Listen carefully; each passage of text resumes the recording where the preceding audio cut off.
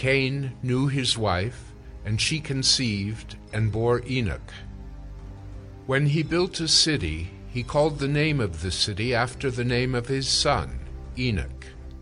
To Enoch was born Irad, and Irad fathered Mehujael, and Mehujael fathered Methushael, and Methushael fathered Lamech. And Lamech took 2 wives. The name of the one was Adah, and the name of the other Zillah. Adah bore Jabal. He was the father of those who dwell in tents and have livestock. His brother's name was Jubal. He was the father of all those who play the lyre and pipe. Zillah also bore Tubal-Cain. He was the forger of all instruments of bronze and iron. The sister of Tubal-Cain was Naamah. Lamech said to his wives, Adah and Zillah, hear my voice. You wives of Lamech, listen to what I say. I have killed a man for wounding me, a young man for striking me. If Cain's revenge is 7-fold, then Lamech's is 77-fold. And Adam knew his wife again, and she bore a son and called his name Seth, for she said, God has appointed for me another offspring instead of Abel, for Cain killed him. To Seth also a son was born, and he called his name Enosh. At that time people began to call upon the name of the Lord. Genesis 5. This is the book of the generations of Adam.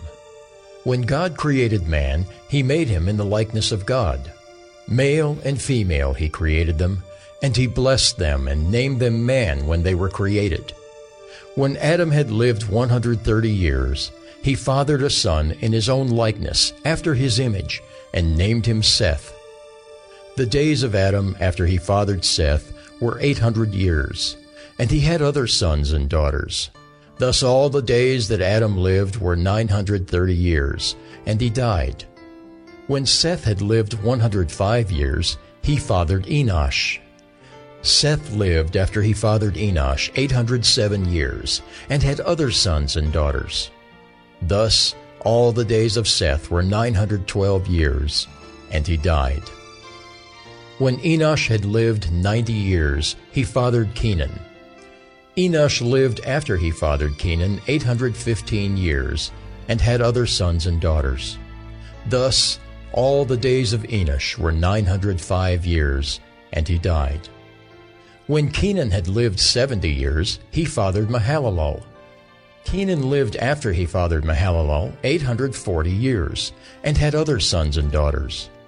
Thus all the days of Kenan were 910 years, and he died. When Mahalalel had lived 65 years, he fathered Jared. Mahalalel lived after he fathered Jared 830 years, and had other sons and daughters. Thus all the days of Mahalalel were 895 years, and he died. When Jared had lived 162 years, he fathered Enoch.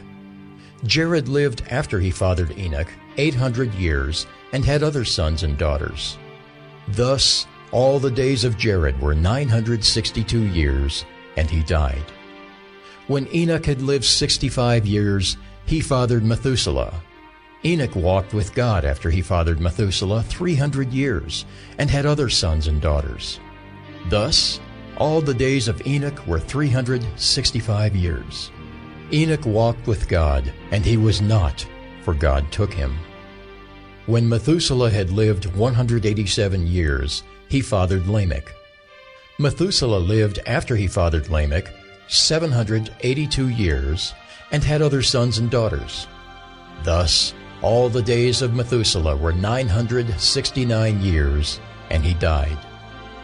When Lamech had lived 182 years, he fathered a son, and called his name Noah, saying, Out of the ground that the Lord has cursed, this one shall bring us relief from our work and from the painful toil of our hands. Lamech lived after he fathered Noah 595 years, and had other sons and daughters. Thus All the days of Lamech were 777 years, and he died. After Noah was 500 years old, Noah fathered Shem, Ham, and Japheth. Doesn't that bless your heart? I know many times as we read through the Bible, we wonder why some of the genealogies are given.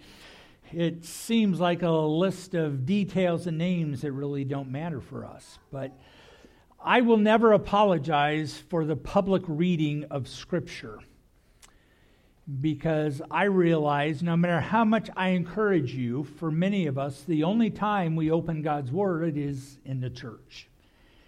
And so Paul encouraged Timothy to devote himself to prayer in the reading of Scripture. And so if the text may be long, it's because it's God's Word. And I do believe that all of God's Word is profitable to us.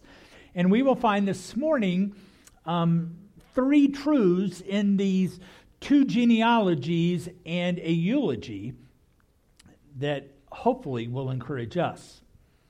Some of you may recall an advertising campaign for frozen pizza that asked the question, "What do you want on your tombstone?"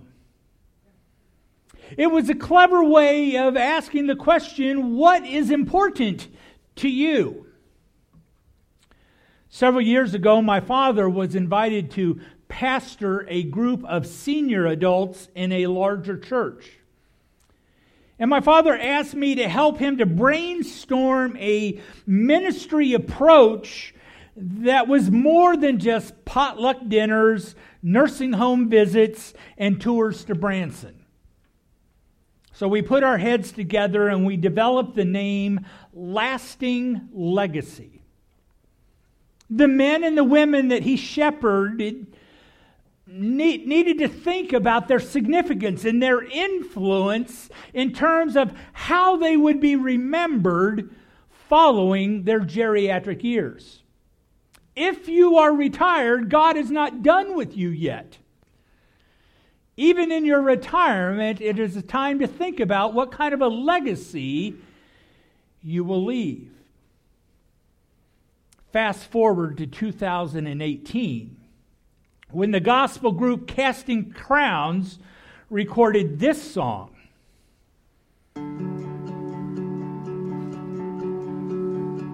Make it count, leave a mark, build a name for yourself. Dream your dreams, chase your heart above all else.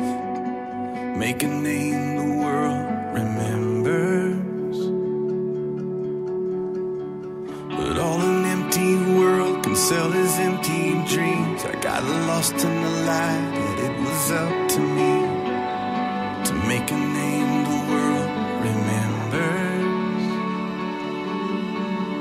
But Jesus is the only name to remember. And I don't want to leave a legacy. I don't care if they remember me. Only Jesus. And I've only got one life to live. I'll let every second point to Him. Only Jesus.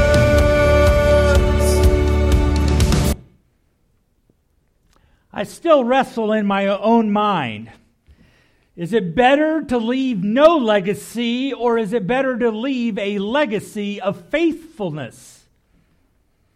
But I am convinced that my faithfulness is less important than the gospel of Jesus Christ, to which I aspire to be faithful. Today's text for us is longer than what I would usually cover in one sermon. But yet, in it, we find 3 distinct legacies. The first is in Cain's descendants. It's what we call the Kenites, because Canaanites is taken by those who live in Canaan. The descendants of Cain are referred to historically as the Kenites. And in Cain's descendants I see a legacy of their career. The first genealogy that we begin reading here in verse 17 of chapter 4 has a lot of repetition with very few unique qualities. I believe the emphasis then needs to be given to the unique qualities that emerge out of the text. We observe several obscure names producing obscure sons until verse 20, where we begin to see the descriptions that set apart three of these descendants. And all three of these descendants in Genesis 4 are described based on their career or on their livelihood.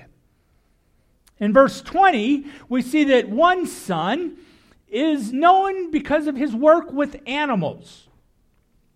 And at the risk of offending any 4-H or FFA showmen who have an affection for the individual animals, I believe the legacy of Jabal is rather forgetful. He lived in tents, he raised livestock. That's about all we know about him. We don't even know which type of animal he bred. Only that his people were nomads living in tents with somehow, it implies, migrating herds or migrating flocks. Now, I know that many of you put great effort into raising good livestock. But is your herd what you want your grandchildren to remember about you? We then have a second son. Jabal had a brother, Jubal. And Jubal, from which we would get jubilee or jubilate, was a musician. Now, some of you know my story, and I was planning to study music education when I was called into the ministry. There was one Friday night in Kansas City, Kansas, where I sensed, as plain as if it had been an audible voice, I sensed in my heart God saying, David, I want you to invest your life in things of eternal importance. Now, this is not to minimize the importance of music. In my mind, in the application, it was a call away from music being primary and then continuing to use music secondarily, as I have this morning. See, we are going to spend eternity giving praise to the Lamb who sits upon the throne as we sing, worthy, worthy, worthy. We have inherited a collection of songs from previous generations that inspire our worship. And some of the songs being written today will continue to inspire our grandchildren. So I don't want to minimize music, but music is not primary. You know, even the classics to us, like Handel's Messiah, or the hymns by Isaac Watts or Sir Isaac Newton, they only go back 350 years. Luther's A Mighty Fortress Is Our God is less than 500 years old. We don't sing the songs from the first 1,500 years of the church. See, when I hear someone say, I like the old songs, I begin to wonder how old. Because music is important. Music will be part of eternity. But Jubal was not primary. We may disagree if music is a lesser or a greater legacy than herds or flocks. As I look to my right and I see one who is a herdsman sitting next to one who is a musician, I don't mean to cause any strife in your marriage. But Jabal and Jubal left two careers behind them. We're then introduced to a third son in verse 22, a man who had the name Tubal-Cain. And he is the reason your husband can spend so much time in the aisles of Sutherland's, at Home Depot, either online or with a catalog or in person, or spend their time at Bluestem. The modern need for tools and hardware is a large reason why Strong City still has a hardware store, even though all the local groceries have shut down. So we see in chapter 4 3 careers: animals, music, and hardware. But as I look at these stories, I'm faced with the application in the scheme of eternity. How significant is a legacy of livestock, music, or tools? The 2 genealogies we are looking at today are split by a short piece of poetry that highlights the legacy of the father of the previous 3 mentioned brothers. For in the next verse, we see Lamech begin to describe his own legacy. I've identified this as Lamech's debauchery, which was a legacy of human force. I read in verses 23 and 24 that he was not the type of man who would let things pass. If someone offended him, he was going to make sure that he got revenge. But if you are like me, you have come to learn that revenge always escalates. Notice the only harm that was inflicted upon Lamech was a wound. And how does Lamech respond to the wound? By killing. Now, in our minds, revenge and seeking of justice are often overlapping, but yet they are separate ideas. It was mentioned earlier today that today is a national day of prayer for abused children. And while we seek justice for these children, it's not necessarily that we seek vengeance upon those who have hurt them. The justice for the children is to be our primary concern. And we will allow the courts and allow God to seek the vengeance that is necessary. But Lamech did not trust God to get vengeance. Lamech did not have enough faith that God is going to deal with him and God's going to make things right with him. Lamech says, he wounded me, I'm going to end him. Ancient Babylonian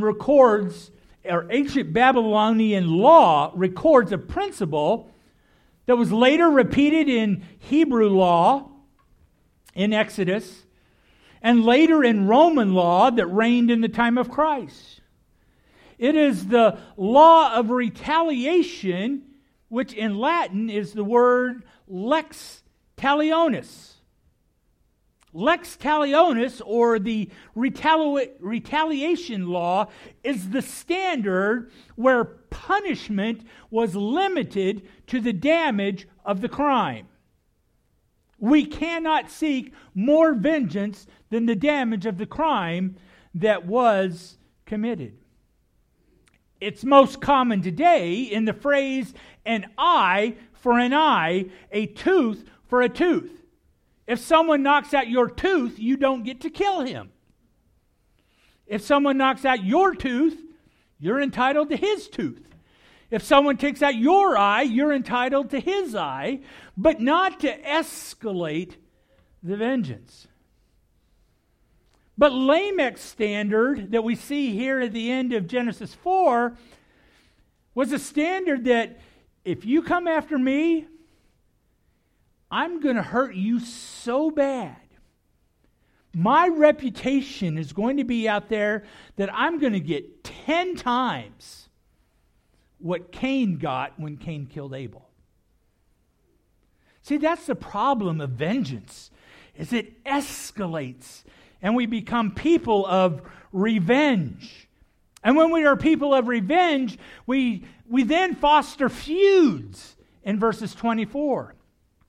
The fear of the warring families would escalate to the scale that many of the battles in Afghanistan today are simply considered tribal conflicts. Entire villages are wiped out, and it's simply because, well, this tribe didn't like that tribe, or this tribe was offended by that tribe. And as these tribal warlords say, we're going to get a reputation of being the toughest, it goes back to Lamech, who says, I will seek revenge and I will seek feud rather than rely upon God to seek justice. In the mid-1860s, any of you remember the 1860s? I didn't think so. In the mid-1860s, militia groups that surrounded our country's civil war gave way to much misunderstanding and decades-long feuds where one family felt disrespected by another family. Perhaps the most famous is a feud between the Hatfields and the McCoys. In the days before color television, stories were told in black and white. And in 1957, which some of you will remember, but I will not, The Real McCoys was a television series that appeared for 6 seasons. Fast forward a little bit, in the year that I was born, Gomer Pyle, USMC, aired an episode about a feud between Gomer and Branch Eversole. The feud could not be laid to rest between the Pyles and the Eversoles until an Eversole killed a Pyle. And the remedy was, during a baton drill, Branch was credited with a kill of Gomer. And since a Pyle had been killed in the drill, then Gomer and Branch could develop a friendship and allow it to continue. But not in the mind of Branch's father. Branch's father could not let go of that feud until a Pyle was killed. And that all goes back to Lamech. Lamech says, I'm not going to trust God to get justice. I'm going to get justice. And the kind of justice that I get, everybody's going to know that I am king of the hill. Real feuds, like the one that is declared by Lamech, can lead to the death of hundreds. Many places in our world today are still marked by this type of bloodthirst that justifies pillaging, raping, and murdering of innocents. Is that the legacy you would like to leave? Do we leave a legacy of my career was number one? Do we leave a legacy of I was so tough, everybody feared me? Contrasting these previous two legacies, in the final one, in chapter 5, we see it goes back to Cain's father, and it runs through Cain's brother, moves forward 1,000 years to introduce the next major biblical character, a man by the name of Noah. And through Seth's line, the Sethites, we actually discover a legacy not of career, not of human force, but a legacy of faith. Because notice with me at the end of chapter 24, when we look at verse 26, in those days they began to call upon the name of the Lord. In contrast to those who were career-focused or power-hungry, chapter 4 concludes by opening a window of hope that lets a little light shine in on human history. When things look like they're bad, we say, but Seth's descendants called upon the Lord. Cain's descendants were fixated with their own products. Seth's descendants realized a dependence upon God who seeks relationship with the humanity that he had created. The legacy is one of dependence. And midway between Adam and Noah, we are told that there was an individual who did not die. As a reminder of the origin of this legacy, they called upon God, they had faith in God, that will be picked up in the next chapter, in chapter 6, verse 9, at the end of this chain. Enoch is highlighted for his fellowship with God. He was a man of faith, and so God took him up, and there is no record of his death. Now, I notice as I look at these names, because I look at details, I don't want to get too mystical about numbers and their significance. I don't read tea leaves. I don't follow the stars. I'm not looking for secret hidden messages. But you will recall in Genesis chapter 1, God speaks how many times? 10. In Exodus, he gives his law to his people. And how many laws are on the tablet? 10. All right, now we're seeing some repetition. So, God speaks 10, God gives 10 laws. I wonder how many generations there are between Adam and Noah. A gray squirrel. So now, if we count these generations, you want to venture a guess? Thank you, Bruce. There are 10. Now, some of you just cheated and counted the chart that is in your handout instead of the 32 verses of chapter 5. You are the smart ones. I drew out a family tree, and I tracked all of the ages when they had a son and how many years they lasted, and then I found the chart that you have in front of you.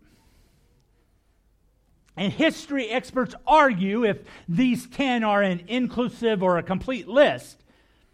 But I tend to take the truth as it has been passed down. And regardless of if this is historically accurate, as a literary device, the 10 generations is an indicator to me that God is sovereignly working a purpose. He sovereignly created, He sovereignly rules, and here He is sovereignly guiding the generations. Now here's a freebie, just a little bit of a side note. One of our members asked me to define the word sovereign as one of our Christian words of the week. Because she said, in my church upbringing, that wasn't a word that we used. So when I say God is sovereignly superintending the generations, sovereign means, as we use it in Christianity, that God has the authority and the ability to intervene at any time, in any way that He chooses. God has both the authority and the ability at any time to intervene. And I believe these 10 indicate that God was orchestrating the generations. Now back to Adam's descendants. Tracking the years, I found out that Adam was still alive until after Noah's father was 100 years old. So in case you are ever on Jeopardy or playing Trivial Pursuit, Noah is born 1,056 years after creation. And the flood happens when Noah is 600 years old. That boat didn't come together overnight. So this throws a huge wrinkle into a lot of the dating by paleontologists or geologists. Now, I'm not educated in those disciplines, so I'm just going to leave this statement right there. But if this is an accurate chronology, the earth is a lot younger than many would have us to believe. So we've seen a legacy of career and work. We've seen a legacy of human force. And now we have a legacy of those who depend upon and call upon the name of the Lord. The only defining characteristic of Adam's legacy is their dependence upon God and their relationship with God. Now, perhaps you are not concerned with the legacy you will leave. On the other hand, yesterday I sat with a family in our church who was asking, what will we tell these children about this man when they are old enough to ask? You may aspire, like Mark Hall in the song played earlier, to leave no legacy. Try as you may, should Jesus not rapture his church, your future generations will ask about you. I spent 2 days earlier this week helping my parents downsize into what they expect to be their final independent home. And we talked honestly about hard subjects like how they wish to be laid to rest. And part of those discussions included me receiving inheritance items like the family silver flatware and a knife that belonged to my grandfather. But as my parents are going through this downsizing process, I greatly appreciate their legacy. I appreciate the values that they have instilled in my sisters and me so that stuff is not what defines their legacy or our inheritance. Their legacy, our inheritance, is faith in a living God upon whom we can call and with whom we can relate. At the beginning of this sermon, I asked you a question. And now I ask you again, what do you want on your tombstone?